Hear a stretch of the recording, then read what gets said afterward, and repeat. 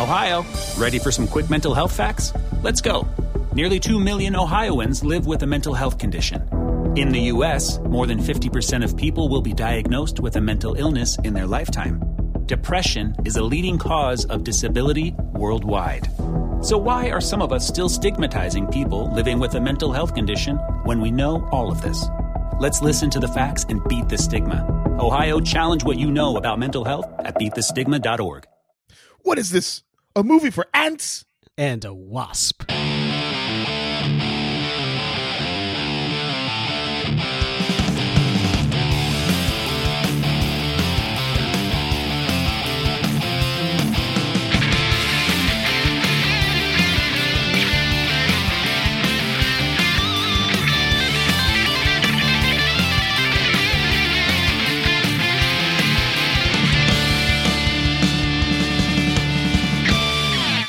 Welcome to Panel to Screen. I'm Bo. And I'm Bell. Bell, man, how you doing tonight?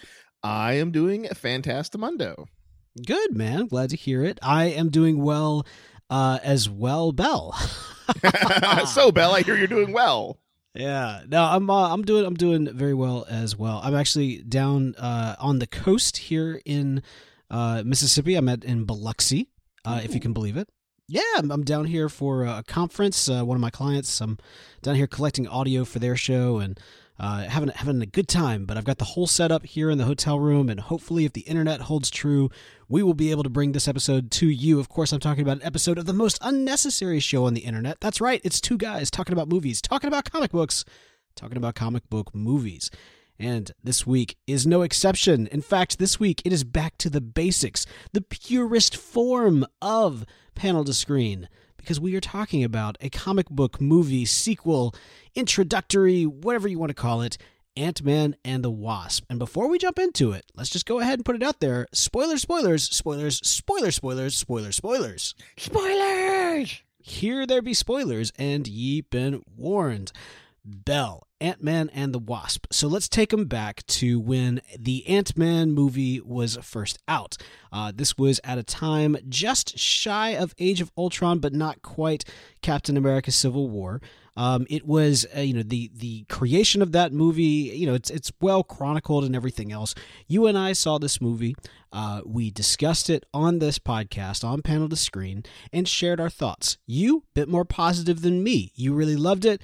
I was not as, warm to it, but at the same time did not dislike it. And also, most of the things that you didn't like, I liked. Par for the course with Panel to Screen. More or less, right? Here we are now with the sequel, Ant-Man and the Wasp. And where were you going into this movie? So, as you stated, I did really like the first one. I'm a big fan of Edgar Wright. And even though he didn't end up directing it, there was a lot of Edgar Wright in the final product, and so I appreciated that. And but I really liked the first one. So going into this one, I was really excited because of how much I liked the first one, and I was thinking that it was I was very positive. I was very positive going in. I too was positive. One thing that I found interesting is that yet again we're going into a Ant-Man movie in the midst of a lot of really big climactic stuff. Ant-Man was the final film of Marvel Phase 2, even though it came after the Avengers movie. So it seemed almost like a tacked on type of experience. Ant-Man and the Wasp is the first and at this point only MCU film to appear after the events of Infinity War. We need to clarify that. Okay. Now, chronologically, as far as the time here on not Earth 616, whatever our Earth is. Right, yeah. The meat space. the MCU. MCU. It takes place after Infinity War, but the movie itself takes place before it. Okay. All right. No, you're right. And that's very clear exactly when the snap occurs. Bell, self-contained episode, definitely kind of lowers the stakes of what's come before. What did you think of Ant-Man and the Wasp? I really enjoyed it. I thought they did a great job. I thought it kind of captured a little bit of the flair of the first one. It wasn't exactly like an Edgar Wright film. He has a very specific style. But I think the writing team, I know Paul Rudd was a part of the writing team. I think they did a good job kind of capturing that. And the beats and the jokes, I think, were there. Sometimes they're a little too much, but we'll get into that. But overall, I was very impressed, and I really enjoyed the movie. Yeah, for me, man, this is definitely, I see this movie as a definite improvement from what came before. Again, not hating on what came before, but I was meh. I think I even called it Ant Meh in the first one. Yeah. And I was very much prepared to go into this movie calling this one Ant Meh and the wah wah, thinking that it wasn't going to speak to me. But actually, I really enjoyed it. Loved the Wasp. Did not think that the two characters really had all that chemistry. Their romance wasn't really there per se. In the classic cinematic romantic couplings that we've had in the history of cinema, I would rank their charisma, their chemistry, right up there with Anakin Skywalker and Padme Amidala. Oh, come on, man! It was not that bad. Not that bad. I feel it was better in the first one, but like, it felt kind of disjointed just because there wasn't a lot of explanation as to what happened, during Civil War and after Civil War. We just kind of got thrust into the situation where they don't like each other anymore. Well, if I may, I think they work better as a team rather than a couple. You know what I mean? Like, I think in the third movie, or the third Ant-Man and the Wasp, or maybe just the Wasp, I think that'd be kind of a cool way to bookend that little franchise. But if they go that route, I don't see there's any need for them to be in a relationship. Is there ever really a need? Well, I guess what I'm saying is, if you look at most of the relationships that exist in the MCU, they're based out of relationships that existed in the comics. There's a destiny aspect to those relationships. The exception being Bruce Banner and Natasha. The difference, though, is that those two characters had crazy chemistry together, that it was almost happening regardless of whether or not the writers intended for it to happen. It just worked out really well. ScarJo has chemistry with everyone. She does. She does have chemistry with everyone. I've seen her with you, and let me tell you, sparks were flying. Oh man, it was like a electricity factory exploded. It was crazy. It was absolutely crazy. And actually, in her with The Rock, not The Rock, Dwayne The Rock Johnson, but just literally a rock. The chemistry was palpable. Yeah, it was my pet rock actually, and she actually had more chemistry with the pet rock than she did with me. But like, wow, it was you're out. Definitely palpable. Hey, ScarJo has it, man. But you're exactly right. And so here, I just don't see the chemistry. I don't see the need for this relationship to go beyond what it has been or what it currently is. And I kind of hope they don't really rest in that too much in the future. Now, that being said, I really did love both these characters. Even Paul Rudd, who most everybody likes except for me. I don't dislike him. I just don't like him. And, he's a very passable, sub Ant-Man. He's not Hank Pym. And even Hank Pym, all of my same criticisms from before, the idea of doing this multi-generational approach, not essentially getting to see Hank Pym as the actual Ant-Man, focusing on Scott, who's a afterthought of a backup character to the Ant-Man. In my mind, it rubbed me the wrong way. It didn't seem true to what had come before.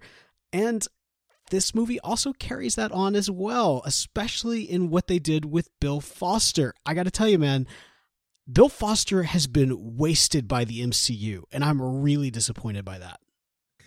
So, I kind of see what you're saying, but I think it makes sense in what they've given us. And I don't know. I like the Hank Pym passing the torch kind of thing. I like Michael Douglas in the role. Yeah, I like Lawrence Fishburne as Bill Foster. Yeah, I think that works. Like they're the antagonism and stuff there. But I think you're right. Like I think it might have also been interesting to see a passage of the torch from Bill Foster to like a younger like Black Goliath or something. That's like not that. even what I'm saying. Although I could see something like that, and maybe that's worth exploring. Maybe that's what Ghost was. Maybe. Okay, so here's the deal, though. It's not just that. Bill Foster was a hero. He died in the comic book Civil War. Like he's a major player, and to kind of put him in this position, I'll give you this, Belt. You're right. In the way they set things up, having him as kind of an older dude who is in somewhat of a has kind of this grumpy old man history with Hank Pym. I can see that. That makes sense. I would argue that to me, I found it disappointing because, especially with Claire Temple rolling around on Netflix, I thought Bill Foster was going to actually be introduced on the Netflix series. For those that don't know, in the comic books, they were actually married. And so given the generational gap here, that's probably not the case of the MCU. She would have been a child while he was 30. It wasn't a thing. But even like I can get past that, right? Like they've set up this generational thing. I appreciate it is for what it is. What I can't get past is that they made Bill Foster essentially a villain. And he said very specifically to Ghost, "You've done some things and I've looked the other way." You know what I mean? Like, he was basically complicit in murder with everything that she was doing. And I don't know how I feel about that, man. Like, I do know how I feel about that. I don't like it. I do not like it. I agree with you for a second, but I think my qualms with that were only in the beginning of the film. Towards the end of the film, where you kind of see where he really stands, is where I kind of understood, and I thought, okay, well, maybe this is where he's coming from. I think what it was is like he's talking specifically about her actions in S.H.I.E.L.D., where he or she acted as as an operative, right? Okay. And so I might not agree with murder, but like if a soldier goes and he kills a combatant, I'm gonna, I'll look the other way because that's what it is. It's warfare, right? And so I think that's where he was coming from. He's saying like, I don't agree with murder, I don't agree with the killing, but like you're working as an operative of S.H.I.E.L.D. and they trained you to do those things, and so I'm gonna look the other way. I don't think it was more of like I don't think he was sitting there like she was killing people and he was like, oh yeah, it's fine, just kill random people. But see, I don't get the sense that he was talking about her actions at S.H.I.E.L.D. because that was 5-6 years ago at this point. I get the sense that it's about what's happened after the fact, while she was in his care. Like they left it a little bit ambiguous, and I've only seen the movie once, so maybe I misunderstood that. But that's definitely the way that I took it. Well, she was in his care pretty much right after her parents died. Yeah, but I guess like literally since the fall of S.H.I.E.L.D., because he talks about the fact that after the fall of S.H.I.E.L.D., like he was caring for her, she was his sole, like he was solely responsible for her, and she didn't have the resources. They didn't have the resources to basically, I guess, heal her or treat her, and so they've been kind of doing what they can to save her. Also, I didn't understand the full logic behind how this is Hank's fault. Even after they explained it, I was like, yeah, that's not really on Hank. Like the fact that he cut funding for this one dude, I mean, he didn't tell this dude to go off and do all these crazy science experiments. That's not on Hank. Yeah, that was the thing that I think they needed to expound on a little bit, because there's the one throwaway line where Hank's like, he's been lying to her. That guy was a traitor. And I think there should have been something in there to indicate that this dude was, if that's the route they're going to go. Because like right now, we don't know who's telling the truth, right? Because we had Bill Foster say one thing and we had Hank Pym say another thing. But who's telling the truth? Who's right? Which story is correct? So I think there should have been at least a little exposition, or maybe like a flashback or something like that, to show this character's true character, if you will, and for us to know as an audience whether or not this guy, who to listen to, who's in the right. Because yeah, it makes it hard to blame Hank Pym when you don't really know what this guy's motivations are, or like why he's doing the things that he's doing. And so I do agree with you on that. It was kind of weird to blame that on Hank when you don't really know what's going on. Because it seems like Hank was in the right, saying, no, this guy was a traitor. He was stealing stuff, giving it to Hydra or whatever. Whereas Bill was like, no, he's a brilliant man who was disgraced by Hank because Hank has a problem with ego. So it's like, which one is it? And they didn't answer that satisfactorily for me, I think. Yeah. And that's really, overall, I feel like they wasted what is a really amazing character that they could have mined for a ton of story, and they really made him into a weird, like morally gray, but not even like really fully gray. Just a weird character, and what a waste of a great character and a great actor to portray him too. Like like I said, I'll get over the whole generational thing, whatever, but I can't get over like that kind of corruption of his story. That really rubs me the wrong way. All right, that's out of the way. I feel like to some extent maybe there's some redemption that could happen if they wanted to tell a prequel. I would love an Ant-Man, Giant Man, and the Wasp prequel of them going off and fighting in the 80s or whenever. But who knows what'll end up happening there. I will say this though, as far as like de-aged Michelle Pfeiffer and de-aged Michael Douglas, de-aged Lawrence Fishburne was the worst. of them. No, I thought Something it was pretty weird good. with one of his eyes. It just looked weird to me. I don't know why. I didn't catch that. I didn't catch that at all. I thought it was pretty good. The de-aging technology over there, I feel, is continually on point. Okay, so we do get introduced to Janet Van Dyne in this movie. Finally, the OG Wasp. I was actually kind of hoping when it was announced that this movie was going to be Ant-Man and the Wasp, that it was actually going to be Scott pulling Janet out of the, subatomic realm and her being the Wasp. And so the idea of kind of this new new hero fighting with an old hero and that sort of deal. But instead, they maintained the fact that she aged, which is odd because we were told that in the subatomic space, that space and time is irrelevant, and perhaps she was in some sort of stasis of sorts. Well, she said it behaves differently, so I mean, who knows? But yeah, right. That was it just microwaves you until you come out with touch in, you're good. ET powers is what I like to refer to them as. You have glowy fingers that heal people. Come on, that's ET. And she did phone home. She did, and she had a telepathic link. Yeah.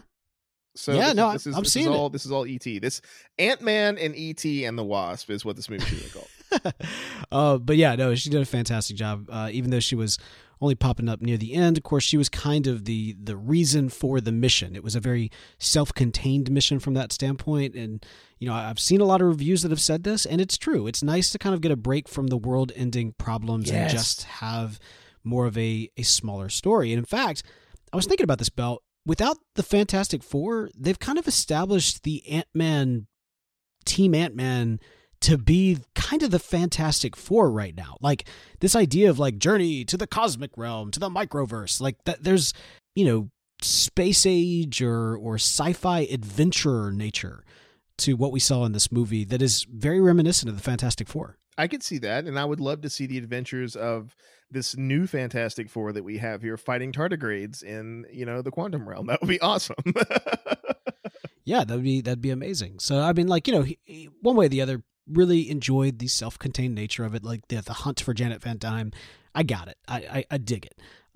Hank Pym had a lot more to do this time around. It was actually nice to see him suit up, even if it wasn't necessarily in the Ant-Man suit, but to have him actually go in and get, be part of the action, to reunite with his wife. There's a lot of really touching moments between the two of them and between Janet and Hope, and the kind of the mother-daughter connection is maybe even especially when she is being channeled through Scott. That was brilliant. Paul Rudd. It was amazing. Paul Rudd, I thought Michelle Pfeiffer was in his head. I know, right? He did such a good job with that. Because it was complete, it didn't feel like Paul Rudd. It felt like, it kind of did, but it didn't, he did such a good job sort of portraying that motherly kind of thing. And that was a delight of the movie to me, was that scene where Paul Rudd is possessed, I guess you could say, by by Michelle Pfeiffer's Wasp. Right. That was really, really good.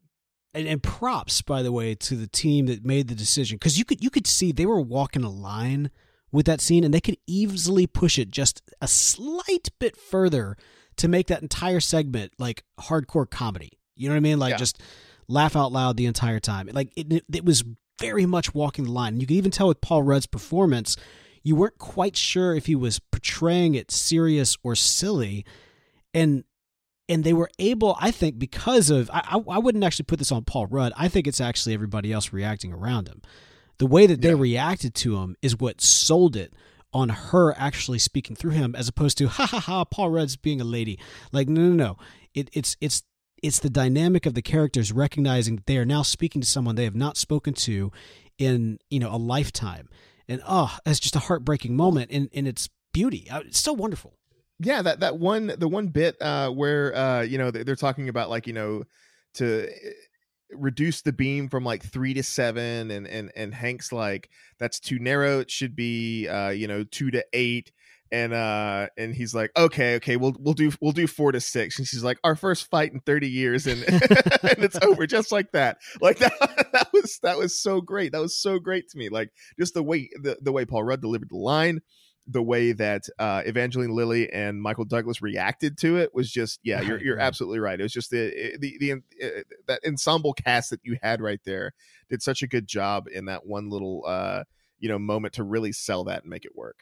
Yeah. Yeah, man. Okay, so we got Ghost as the villain here. So I mean, we kind of already talked about it with Bill Foster, but like her motives are weird. I feel like all of this could be settled with a pretty simple conversation of like, oh, you want to siphon her energy? Well, maybe that might be something we could do. Let's get her out and talk to her about it. You know what I mean? Like their plans kind of align until the last bit of the movie. There's really no need for them to fight until the last bit of the movie. Yes, I do agree. That was one weak point for me where it seemed like, and I understood Ghost's motivations where she's like, I'm about to die. I need this is the way. We got to do it this way. This is how I'm going to live. I don't care about anything else. But it seems like there's a lot of points in time where, Bill Foster could have been like, hey, Ghost, I know we're trying to, pull the quantum energy out, but like, why don't we try to pull her out and then see if her experience in the quantum realm can help you fix yourself. There seemed like a lot of missed opportunities to kind of, explain that and go that route. Instead, the route was, no, I'm going to like rip her to pieces with her, this quantum energy device thing. Exactly. See, that's the thing. Like, you're right. She's crazy because she's in like a ton of pain and has been pretty much her entire life. I get that. I can excuse a bad plan from a crazy person because they're crazy. However, Bill Foster should have been like, oh, hey, you know what? Actually, Janet, she's a friend of mine. We used to work together. I bet if we can get her out, we'll talk to her. She could probably help us figure this out. And if she's got this energy source, I'm sure she'll be willing to make this happen, as opposed to, no, just go out there, steal buildings and such.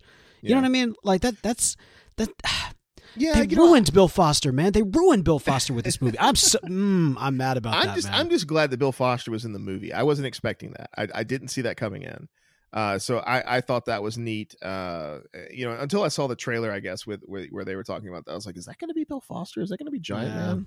Yeah. And I was like, okay, cool. But I could see like a selling point to me for that whole idea would be like maybe Bill Foster was scared because she's unstable, literally, both like mentally and physically, and so like it's one of those things where she could be volatile in the situation and like hurt him or his family or something like that.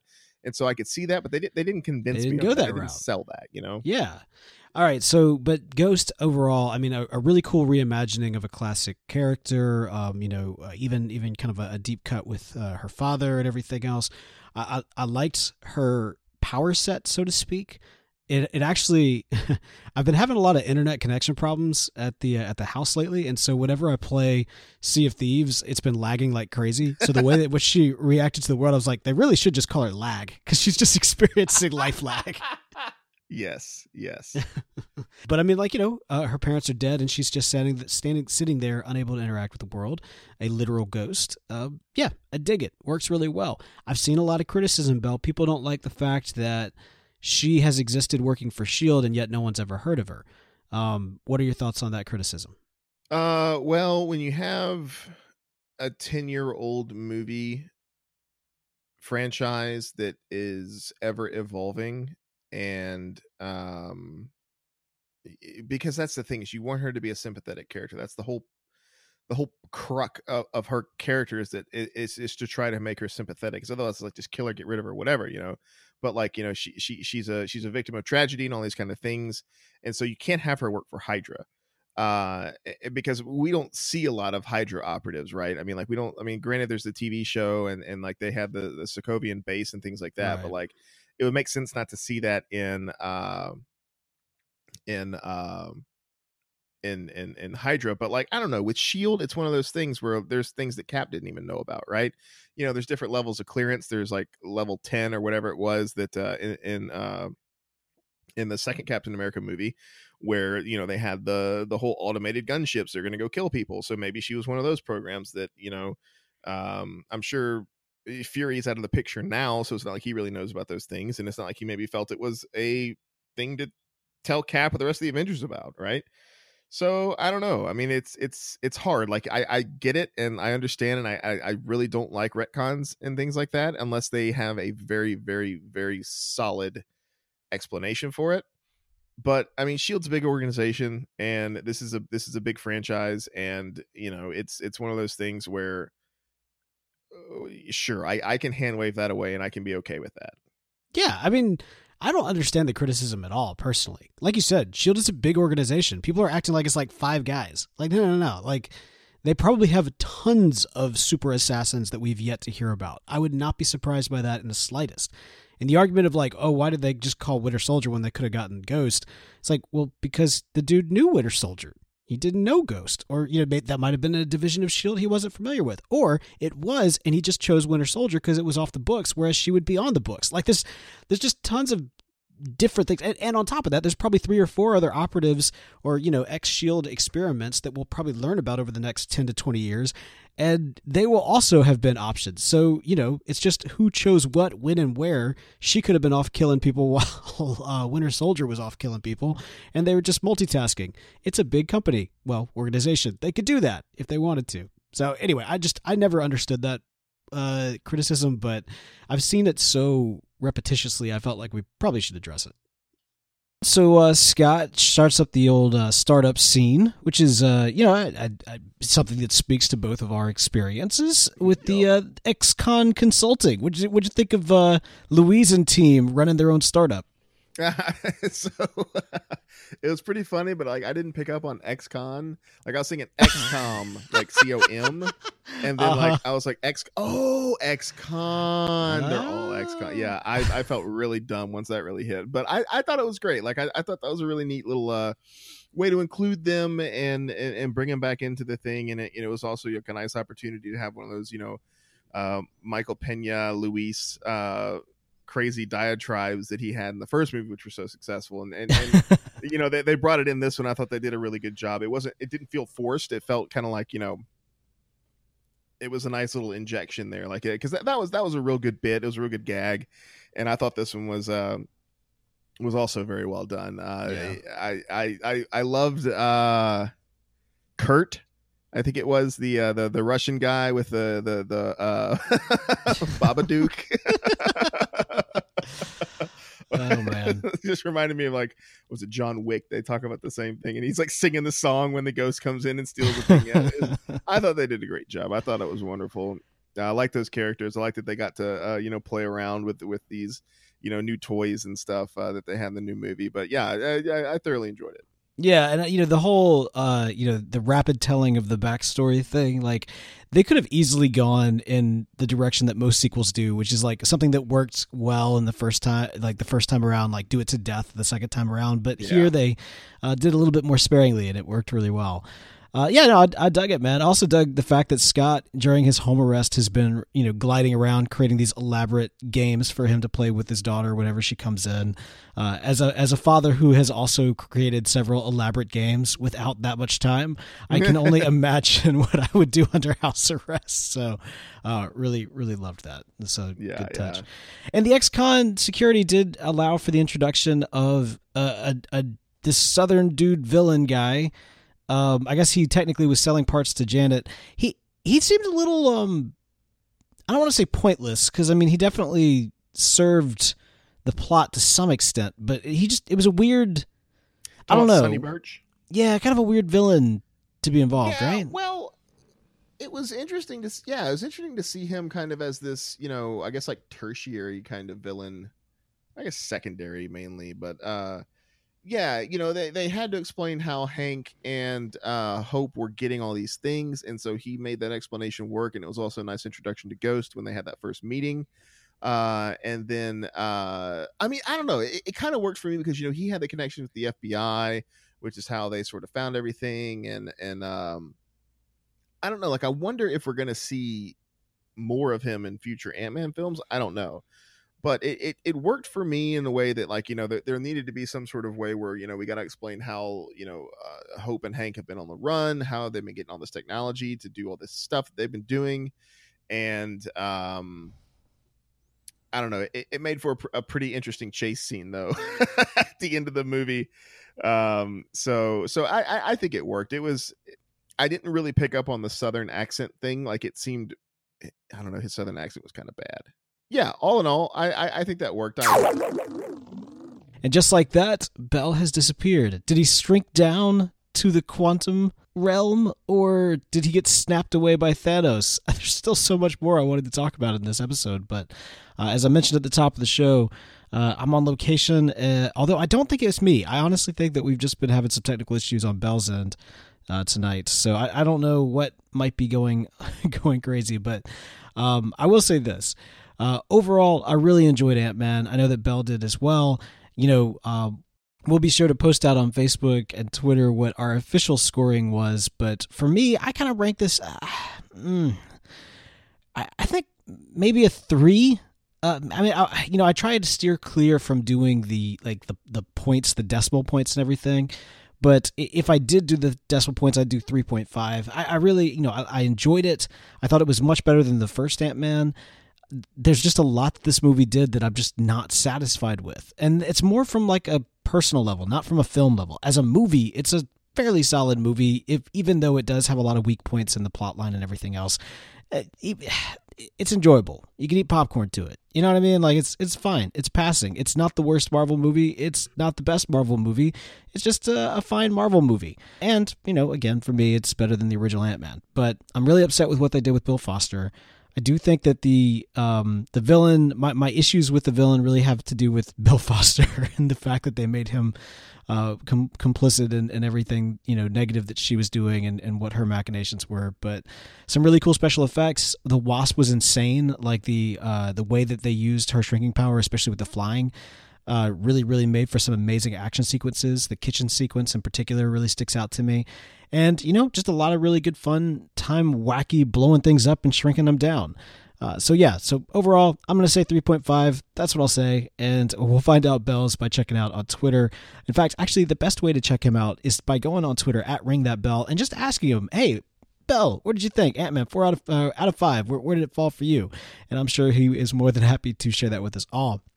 We'll also post it out to the Facebook page at facebook.com/panel-to-screen, where Woo has been holding it down. Now say it with me now. Can we get it, Woo Woo? Oh, that was on you. And if you did it, that's for Woo. So again, facebook.com/panel-to-screen to check out all of the wonderful latest and greatest things going on there. You can also follow me. I'm at The Real Bo York. Spell my name B-E-A-U. And as a reminder, Bell spells his B-E-A-L-L. We make it complicated because that's the way our parents made us. And until next time, guys, ants.